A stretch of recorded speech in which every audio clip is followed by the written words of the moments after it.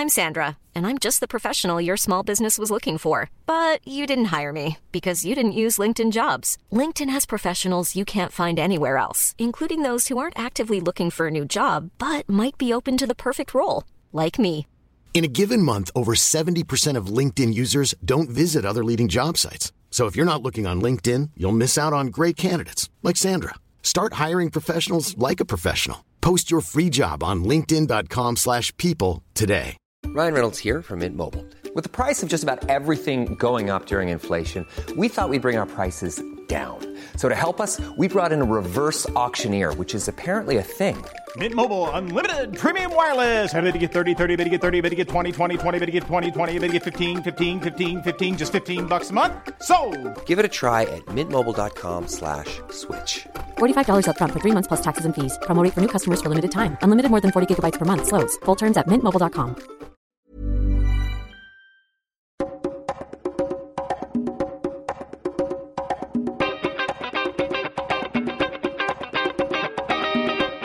Hello and welcome everyone to another very exciting episode of Reconsider, where we don't do the thinking for you.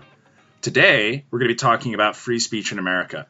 And of course, you might be wondering, why are we talking about that? We've got the First Amendment, everyone loves free speech, it's a good thing, it's great. But it turns out it's much more complicated than that. And this is a big topic. So we're going to focus a little bit to make sure that we don't spend the next 2 hours talking at you. And so we're not talking about privacy. We're not going to talk about legal challenges or quibbles about free speech.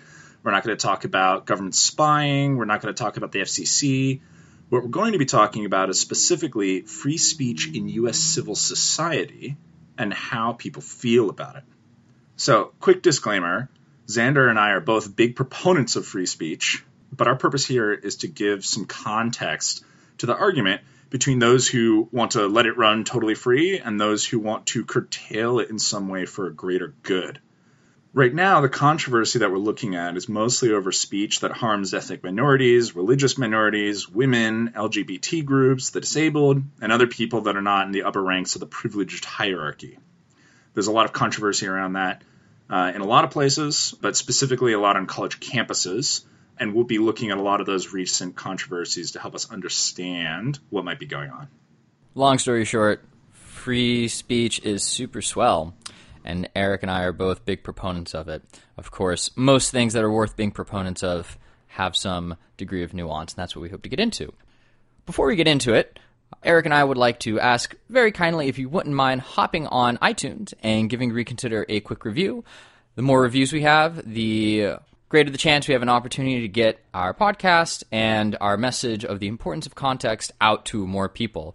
So we would really appreciate a quick review. Also, of course, we are on Twitter and Facebook at Reconsider Pod if you'd like to follow us there. We post news articles on a daily basis about some of the topics that we talk about on the show and some that we don't. Please, sir, can I have some more reviews? More? Yes, more, please. With more reviews, Eric will do more Oliver Twist impersonations. Yes, sir.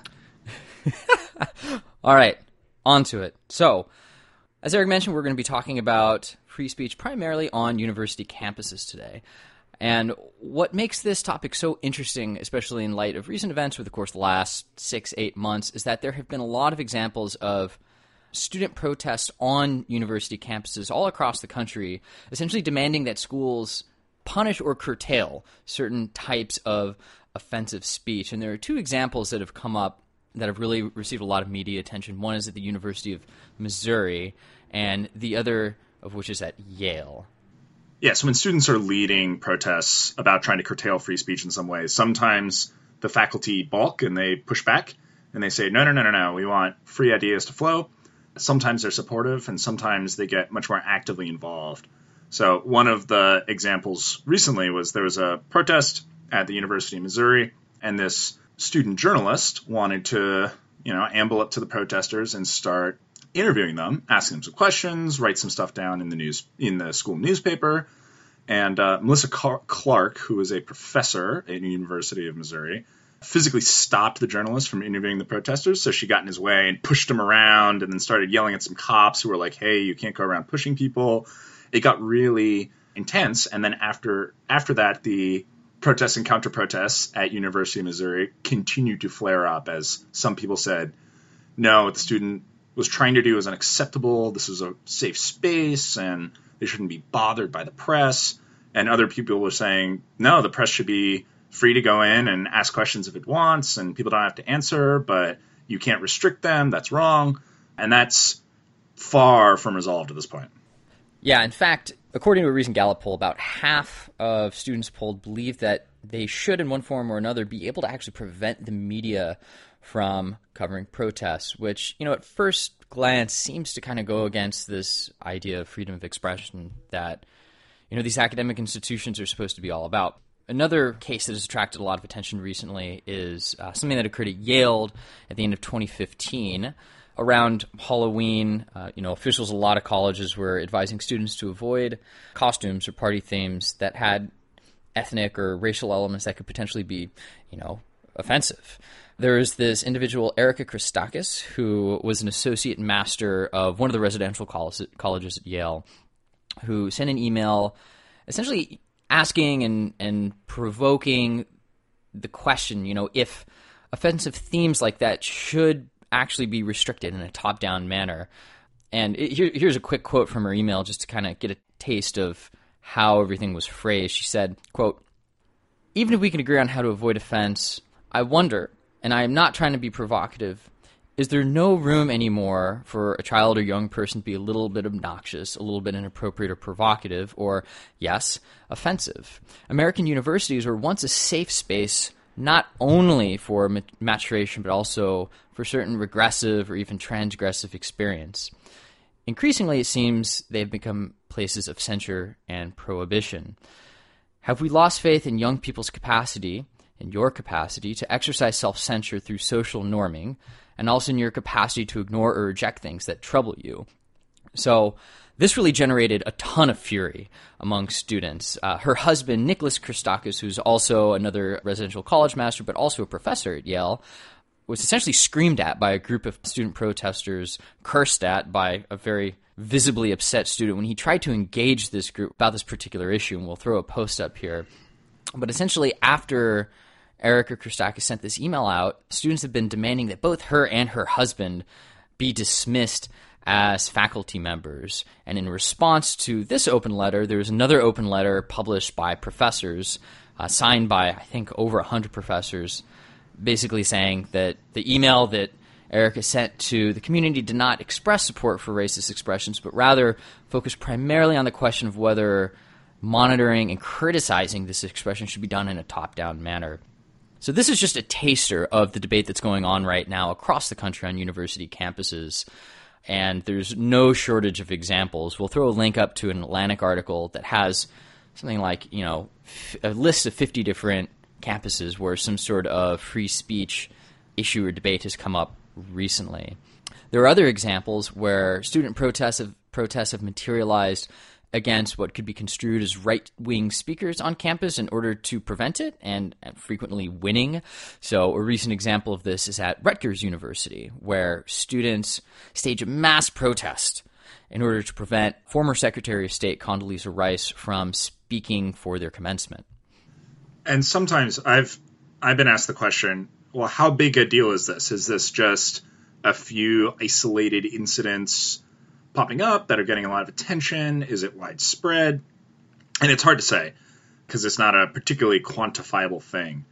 I think that one indicator of how big a deal it might be is that President Obama then went to Rutgers himself, and he gave at their commencement a passionate defense about the importance of free speech on campus and the respect of it, because he at least believes that there's a major problem.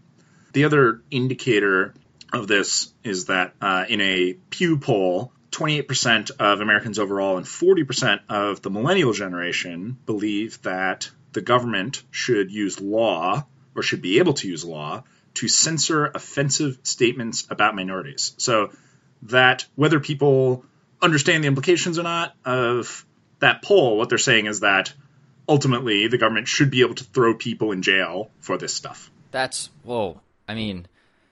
super striking to me, right? That there's such a higher percentage in our generation that's essentially willing to be okay with free speech being censored. And perhaps more surprising is that Americans are still far more likely, on average, to believe that people should have the right to make offensive statements in public compared to other countries. So, in fact, actually compared to even other Western countries, approximately something like 2/3 of Americans say that people should be able to say offensive things in public still, despite 40% of American millennials not thinking that. And, just as a point of comparison, across the median of like 38 other countries where Pew also did this poll said that 35% of people thought that you should have the right to say publicly offensive things publicly.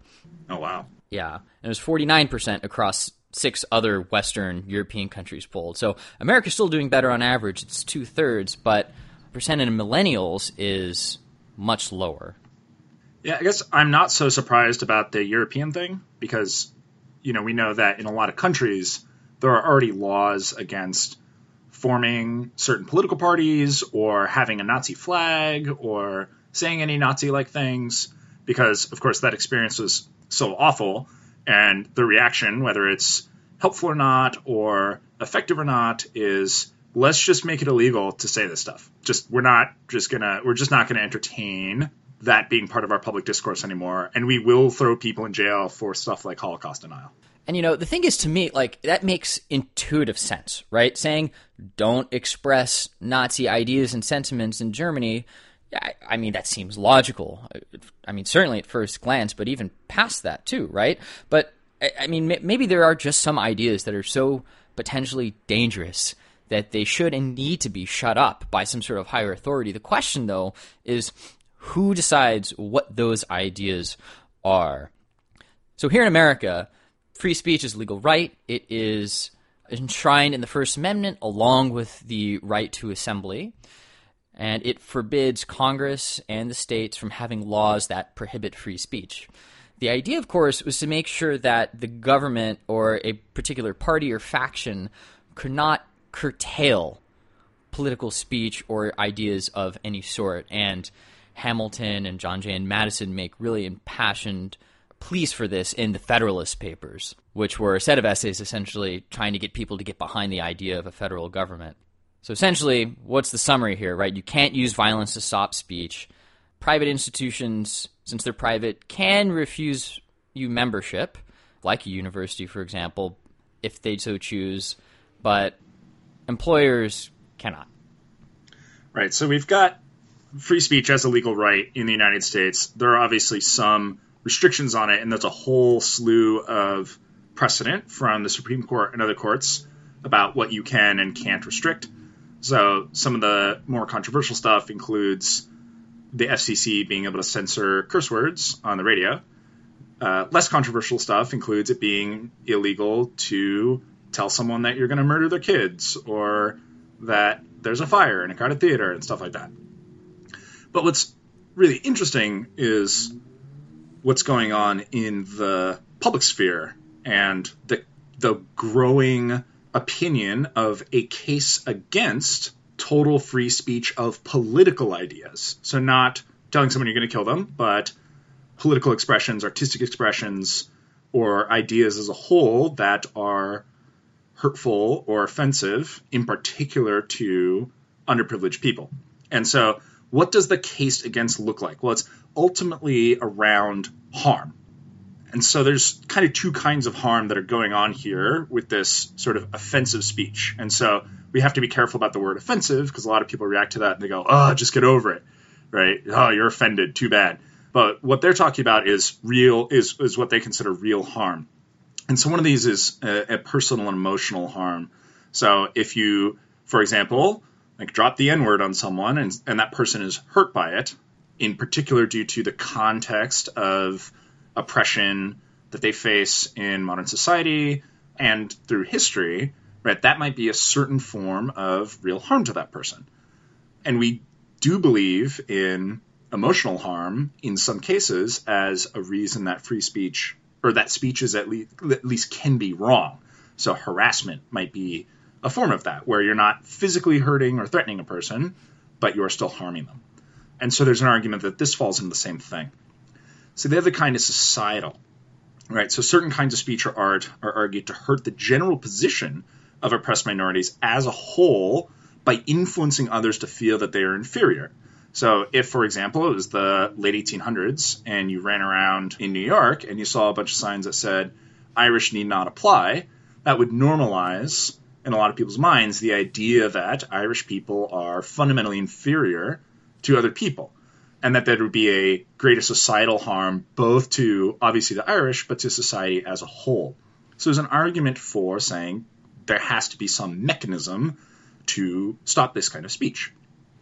Some other cases of speech as harm that generally the country tends to agree with, or at least has laws against, are slander and libel. I already mentioned harassment and yelling fire in a crowded theater, fraud, saying that something is true and it's not in order to get money out of someone, threats and assault, inciting a riot. So if you make this impassioned speech on a pulpit and then all of a sudden people are like, right, and they want to go kill someone because you got them really fired up about it, you're liable criminally. So speech as harm that we can punish isn't actually a new idea. Restricting speech that harms people isn't new. What there is a debate about is how to determine what is punishable harm and how to determine what stuff is fundamentally protected even if it is punishable harm. So let's say you might be balking at the idea of society, either through government or through pressure from the community, restricting someone's free speech because of emotional harm. You might be saying, emotional harm, deal with it, right?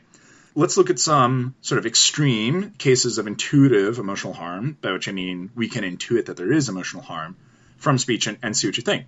So would it be okay for a community to shout down someone who's telling a child that their parents hate them? Or convincing a person that they're a worthless human being, regardless of their race or ethnicity, that they individually are worthless? And if you're okay with that, what if they were so convinced that they went on to kill themselves, right? What if it wasn't harassment, but simply a really compelling conversation? You sat down with Hannibal Lecter, and he's like, let's have a conversation, Clarice, right? And at the end, you swallow your own tongue. Has he caused you emotional harm just by convincing you of something using pure logic? So something to consider here is, in these cases and others that you might be able to imagine, what would you want to happen as society's response, either by the government or by civil institutions? Would you want people to be able to be free legally or civilly to do this? So hopefully we can see that this actually gets pretty complicated and it's not totally cut or dry.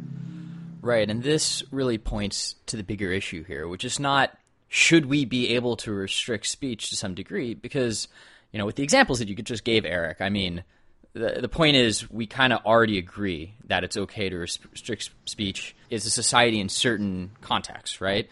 The question is, how do we determine which speech is okay to be restricted? And a lot of this has to do with this harm principle.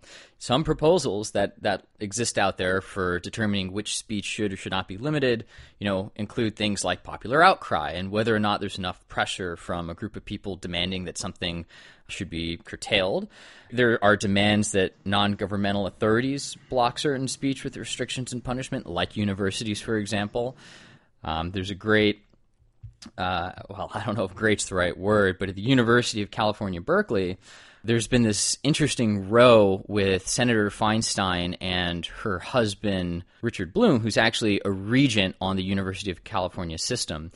He basically came out and said if the University of California is not willing to curtail to a greater degree certain types of what he considers to be anti-Semitic speech, then his wife, Senator Feinstein, will engage publicly with the issue. I mean, it was kind of a veiled threat.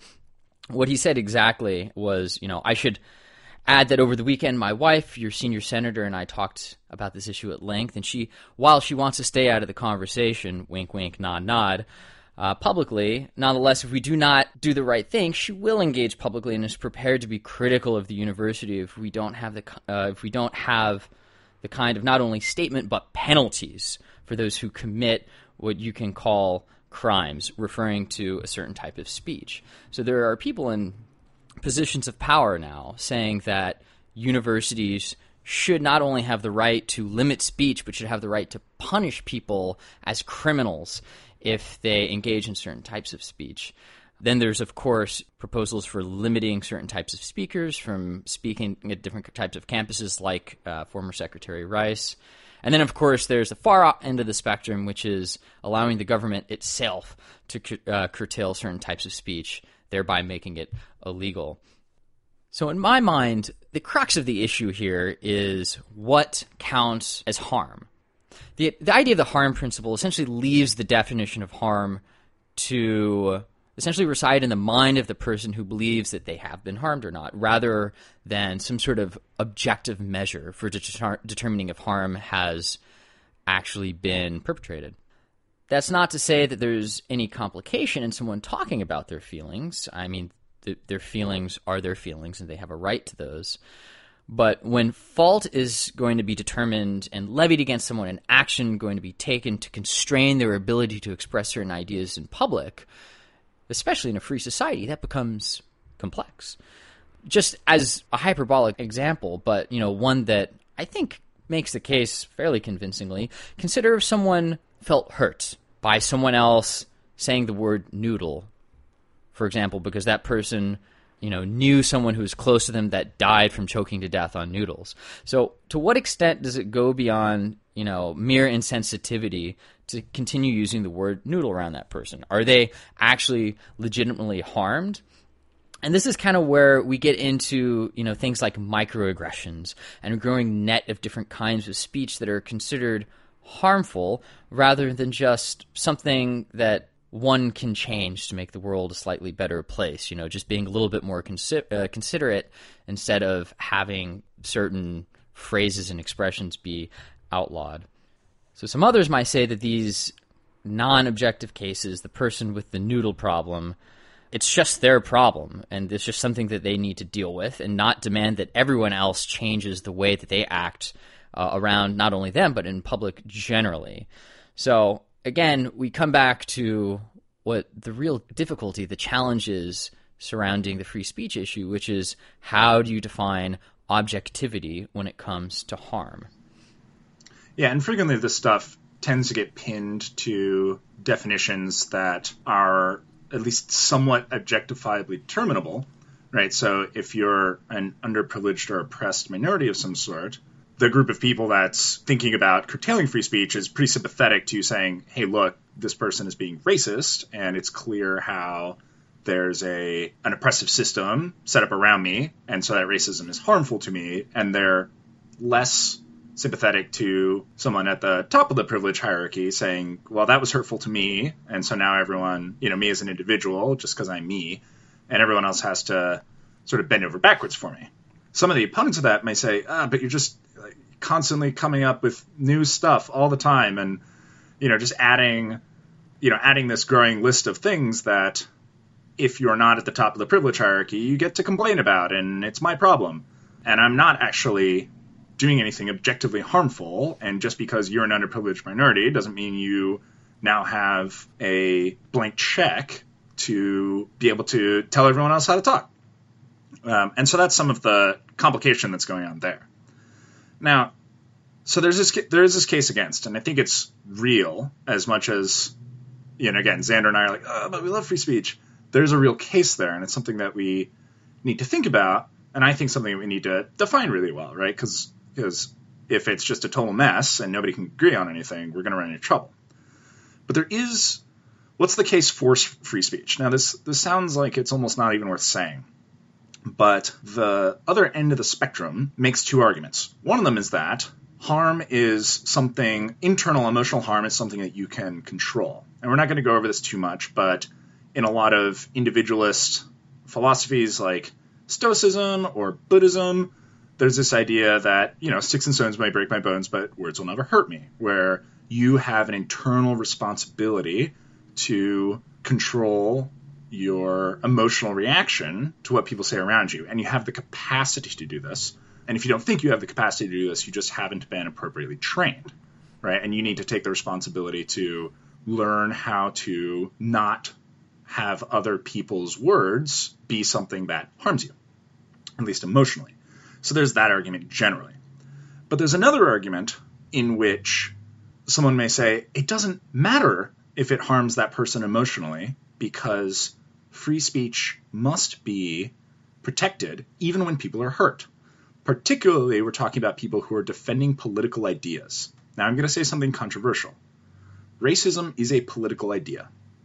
It is not a popular one, and I disagree with it. But it is a political idea to say, for example, purple people are fundamentally superior to orange people is a political thought. It is an idea.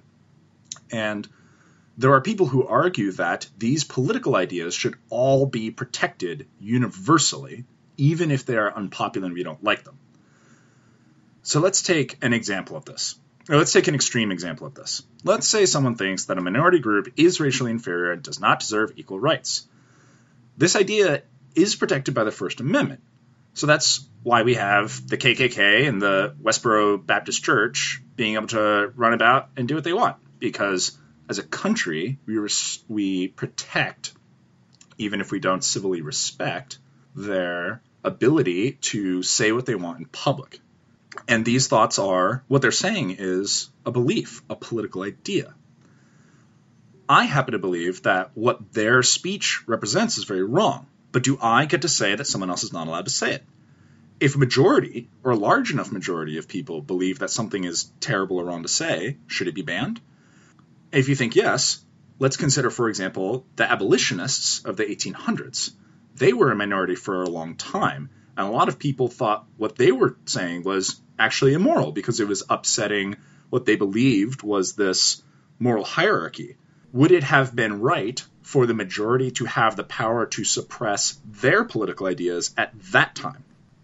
So ultimately, it can often be tempting when we are a majority or a large majority of political thought and we really have strong moral opinions on it. It can be tempting to say, of course we should ban it. But when you give the government the power to start banning political speech when it is popular to ban it, the problem might be that you end up on the other side of it. Yeah. Things have a tendency throughout history to come back and bite you, especially if you're a majority faction working against a minority faction, because you just never know who's going to be in office tomorrow, right?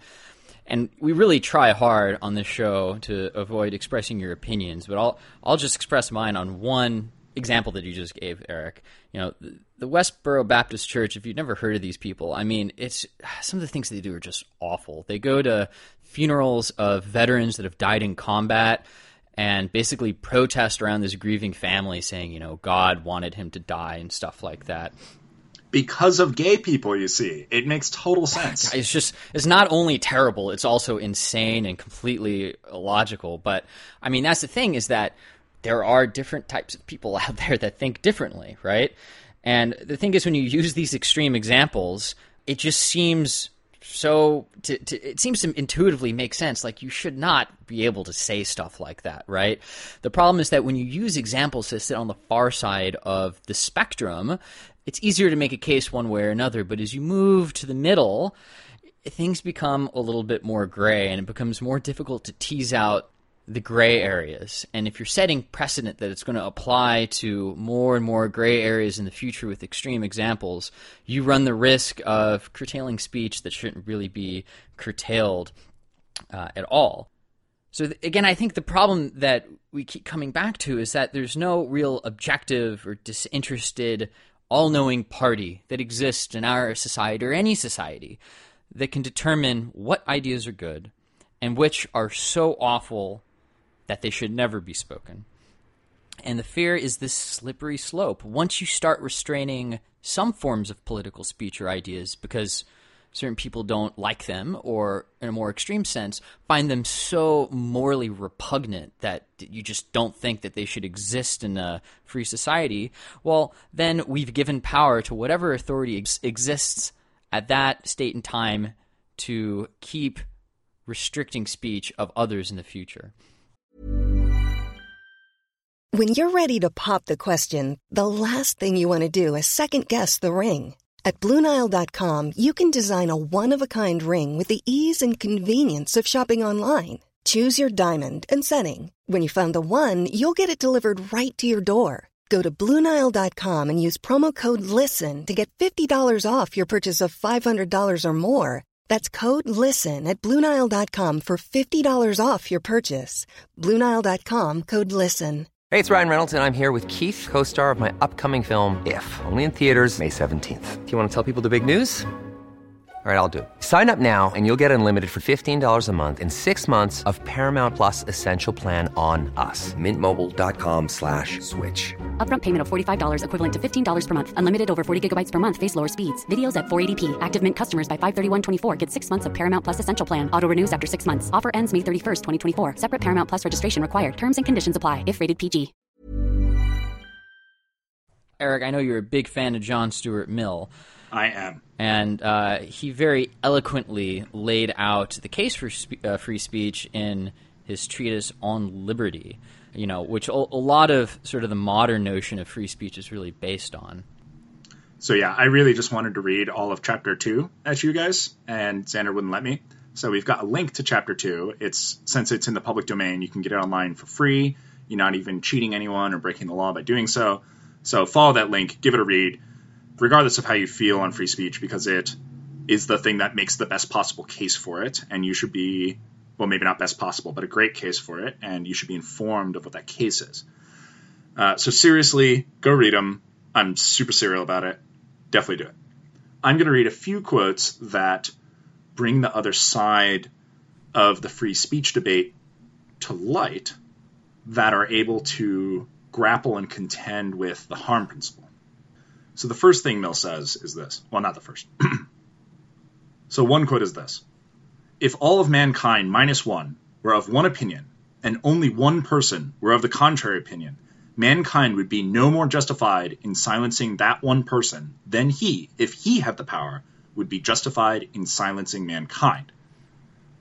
And so the idea here is Mill is saying that just because there are a lot of people that think something doesn't mean that they have the objective capacity to correctly silence other political ideas any more than that one person has the objective capacity. So if we go back to the abolitionists, for example, it would be terrible for the abolitionists to have been silenced just because they were a minority.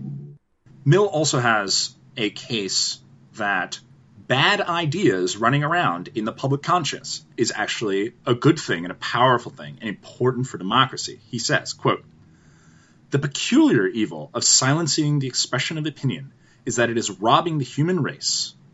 If the opinion is right, they are deprived of the opportunity of exchanging error for truth. If wrong, they lose what is almost as great a benefit, the clearer perception and livelier impression of truth produced by its own collision with error." Yeah, I mean, I know many would argue, and I would probably agree, that bad ideas, however you define bad, are far more likely to disappear and fade from the public consciousness when they're shown the light of day. Because when they're suppressed, well, then they become taboo. And taboo ideas tend to be sought after by people. There's rebels everywhere, right? Exactly.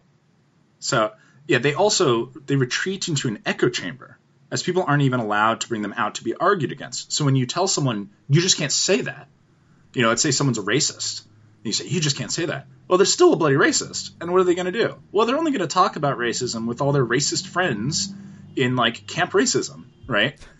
Worst summer camp ever. worst summer camp ever. And they're going to be like, oh my God, we're so right. And they're never going to have this opportunity to have their ideas challenged and changed, right? So what we're actually doing when we suppress people from saying this stuff, the argument is that we actually slow progress because we don't let people with bad ideas get in tussles with other people and eventually get convinced to change their minds. And you might be thinking, nobody ever changes their minds. But people do. People used to believe in slavery. They thought it was fine. Now they don't, right? So it does change. The final quote that Xander let me sneak in here is this, and it talks about the problem with the tyranny of the majority in specific. So Mill says, quote, "Protection, therefore, against the tyranny of the magistrate, or the government, is not enough. There needs protection also against the tyranny of the prevailing opinion and feeling, against the tendency of society to impose its own ideas and the practices as rules of conduct on those who dissent from them. There is a limit to the legitimate interference of collective opinion with individual independence, and to find that limit and maintain it against encroachment is as indispensable to a good condition of human affairs as protection against political despotism. So Mill actually this keeps going, and he basically says, turns out that freedom of speech being suppressed by majority opinion is even more dangerous than the government, because all the government can do is throw you in jail if you say the wrong thing, where society can make all of your life miserable if they know that you happen to think a certain thing. So you can lose jobs. Like, for example, in universities, and we have another blog post on this that I'll link, there's a widespread admitted bias against conservatives and evangelical Christians. People, university leaders and professors say, I just won't hire them. And so this is an example of where prevailing opinion is actually stopping people from being able to get jobs, and in this case, in a very important field, that being the university sphere, where you might want some new ideas to come in. Now, there are arguments where you might not want those new ideas because they're wrong, right? We don't want to be teaching students wrong things. And so that's the counter-argument to that. Tune in next week on Reconsider, where Eric Fogg will read all of Thomas Hobbes' Leviathan. It'll make for a thrilling bedtime story. It's true. Bring it to your next date. I heard a summary once of Leviathan. I think it was on this podcast called The Partially Examined Life. They were talking about it for about 2 hours. At one point, one of the guys says, I think you can sum this whole book up by, someone's got to be in charge.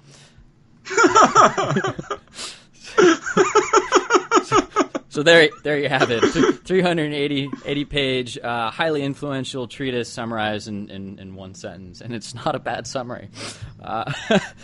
Now, for those of you with more of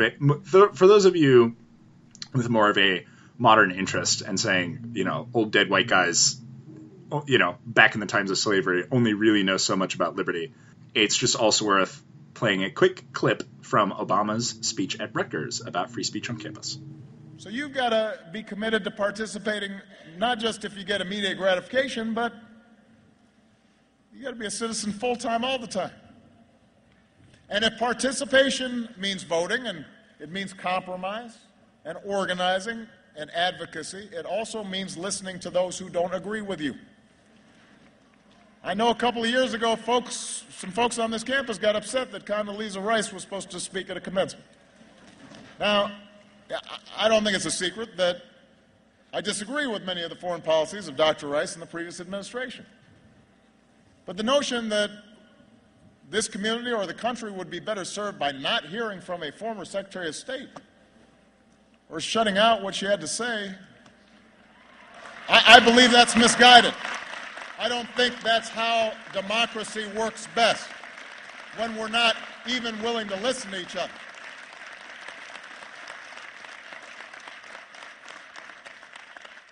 I believe that's misguided. If you disagree with somebody, bring them in and ask them tough questions. Hold their feet to the fire. Make them defend their positions. If somebody's got a bad or offensive idea, prove it wrong. Engage it. Debate it. Stand up for what you believe in. Don't be scared to take somebody on. Don't feel like you got to shut your ears off because you're too fragile and somebody might offend your sensibilities. Go at them if they're not making any sense. Use your logic and reason and words. And by doing so, you'll strengthen your own position. And you'll hone your arguments. And maybe you'll learn something and realize you don't know everything. And you may have a new understanding not only about what your opponents believe, but maybe what you believe. Either way, you win. And more importantly, our democracy wins. Eric is much more eloquent at reading from well-known philosophy texts than I, so I'll just take a quick snippet of a quote that I like throwing around in polite and not so polite conversation from time to time. And it's Voltaire, one of the leaders in the Enlightenment, and a guy on which a lot of the founding principles of America were taken from and developed on. And generally a real pain in the ass.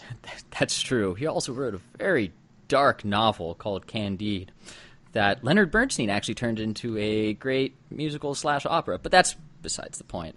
What did he say, Xander? He said, "I do not agree with what you have to say, but I will defend to the death your right to say it." And I think that's as good an encapsulation of this entire debate in a single sentence as you can possibly get. Or at least that side of it.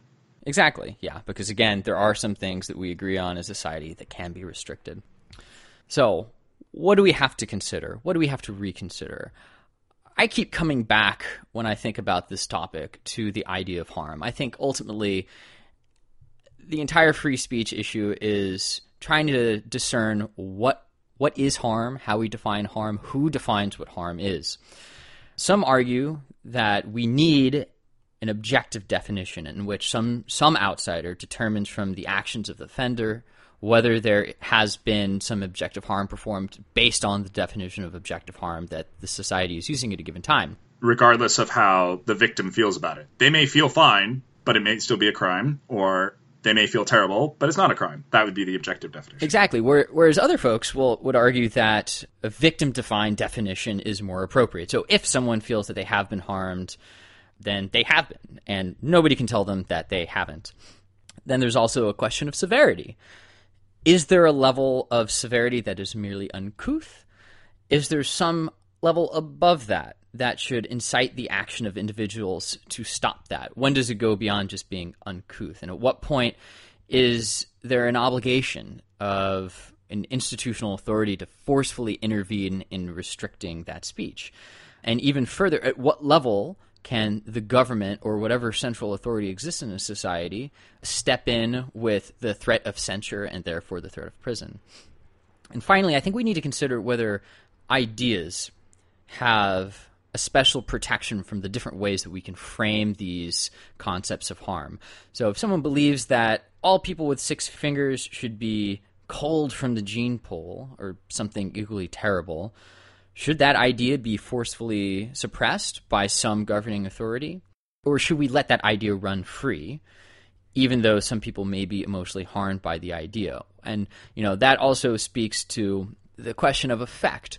What's more effective, letting these bad ideas exist, even if they cause more emotional damage? Or will we actually end up harming people more by repressing those ideas, creating a taboo, and in many ways encouraging people to seek them out because they're just so interesting if you can't know them? I had a conversation recently where we were trying to figure this out. What's the right level here? And we kept trying to think of different objective definitions of different political ideas. And the most interesting one was actually about thinking that certain people should be killed. Because someone said, obviously you can't say that certain people should be killed, like, racial minorities or something. Or, so we have, so some people might say if Bob said, I think we should kill people with genetic deformities, right?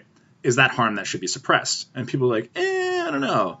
And then someone said, well, okay, what if Bob said, I think we should kill Asian people. They should just all die. Someone would be like, it's genocide. You can't say that. And then someone else said, and the conversation went to, okay, it's not okay to say, okay, blanket group should be killed because that's awful and we can't do it. And then someone else said, well, what if someone said, I think we should kill members of ISIS? And I was like, oh, crap.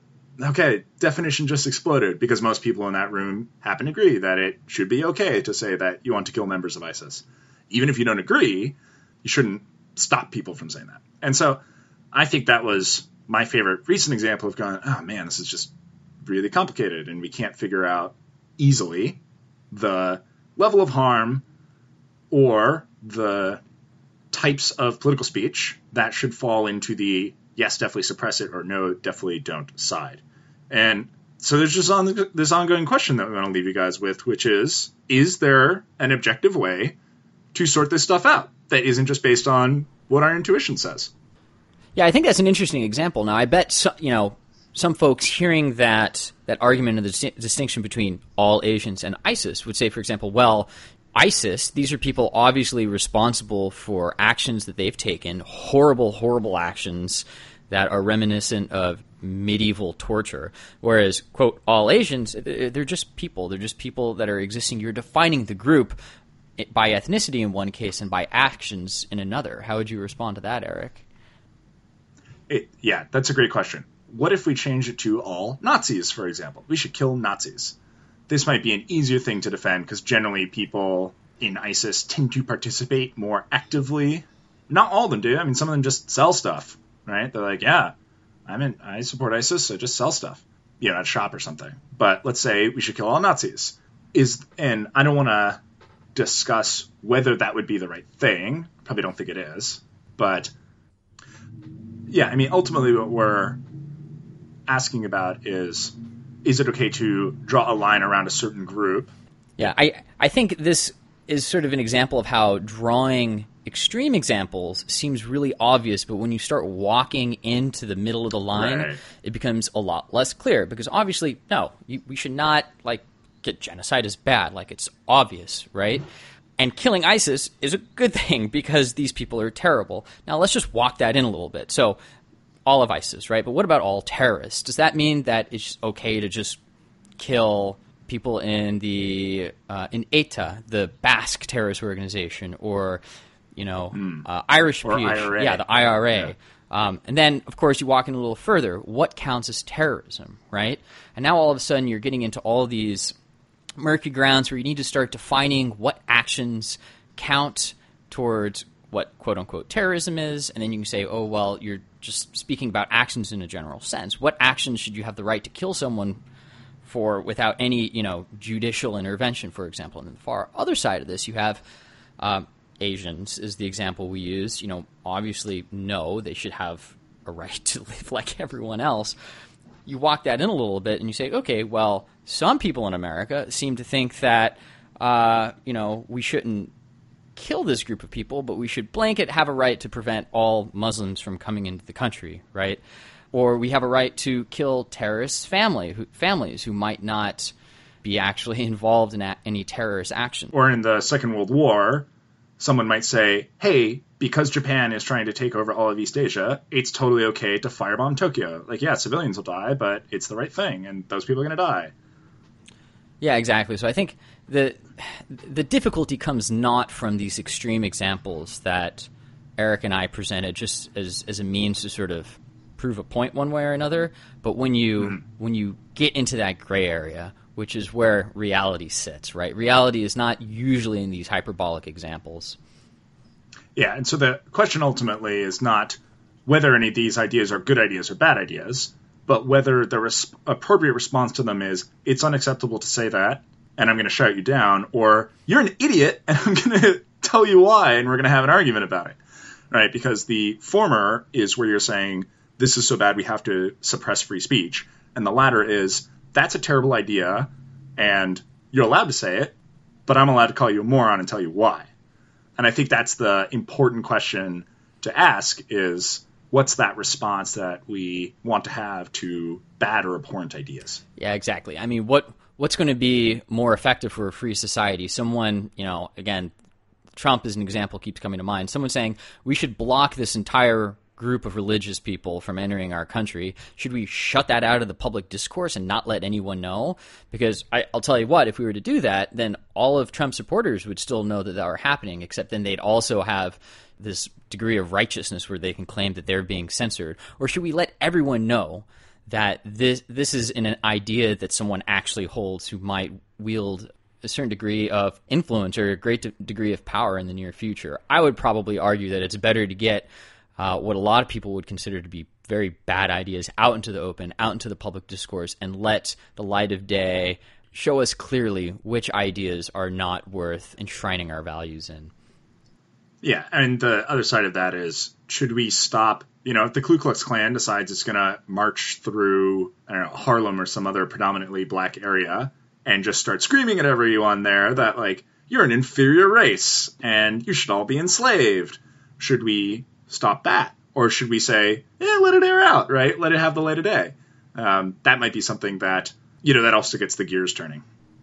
So I think this line that we're talking about as you creep in towards the gray area of what speech should be protected and what should be suppressed is really gray. It's ambiguous, whether it be from government or civil interference or even from private institutions. In the end, I think we need to try to make up our own minds. I think it is a matter of attempting to determine what, as a society, we can agree is harmful, what counts as harm, in the same way that we seem to have at least somewhat agreed upon slander, fraud, and harassment being harmful, and what ideas should be allowed to be discussed, even if they are offensive to some or many. And that ultimately seems to be, the framing and the context in which I think this issue should be discussed. So with that, we'd like to thank you for tuning in to another episode of Reconsider. Remember, you can follow us on Twitter and Facebook at ReconsiderPod. We post interesting articles on a daily basis now. Feel free to engage with us and tweet at us if you have a suggestion of podcast episodes you'd be interested in hearing about, or if you just like to disagree with something that we've said on a prior podcast. You can agree too. That's fine. Agreement. But disagreement's more interesting. Exactly. It causes us to reconsider. Indeed. Coming up soon, we did a prior episode recently on Brexit, and if you've listened to that, you will know that the British referendum to leave the European Union is coming up June 23rd, so it might actually... Whoa. Yeah, it might be occurring before we get another podcast episode out. So if you haven't been following this issue, tune in, check out on June 23rd, see what happens with the referendum. It's really close. It's getting there, and the polls are very even. It's hard to tell exactly which way this is going to go. But if you want a quick overview, check out our episode on it. We try to give you the scoop on all the different ways that the different perspectives in the UK are thinking about this. So with that, remember, don't let the pundits think for you. Pause and reconsider.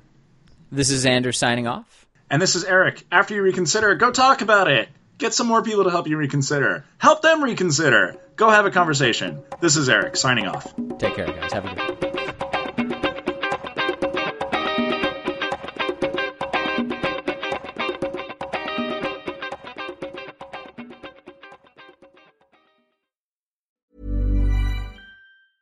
Planning for your next trip? Elevate your travel style with Quince. Quince has all the jet-setting essentials you'll want for your next getaway, like European linen, premium luggage options, buttery soft Italian leather bags, and so much more. And is all priced at 50 to 80% less than similar brands. Plus, Quince only works with factories that use safe and ethical manufacturing practices. Pack your bags with high-quality essentials you'll be wearing for vacations to come with Quince. Go to quince.com/pack for free shipping and 365-day returns.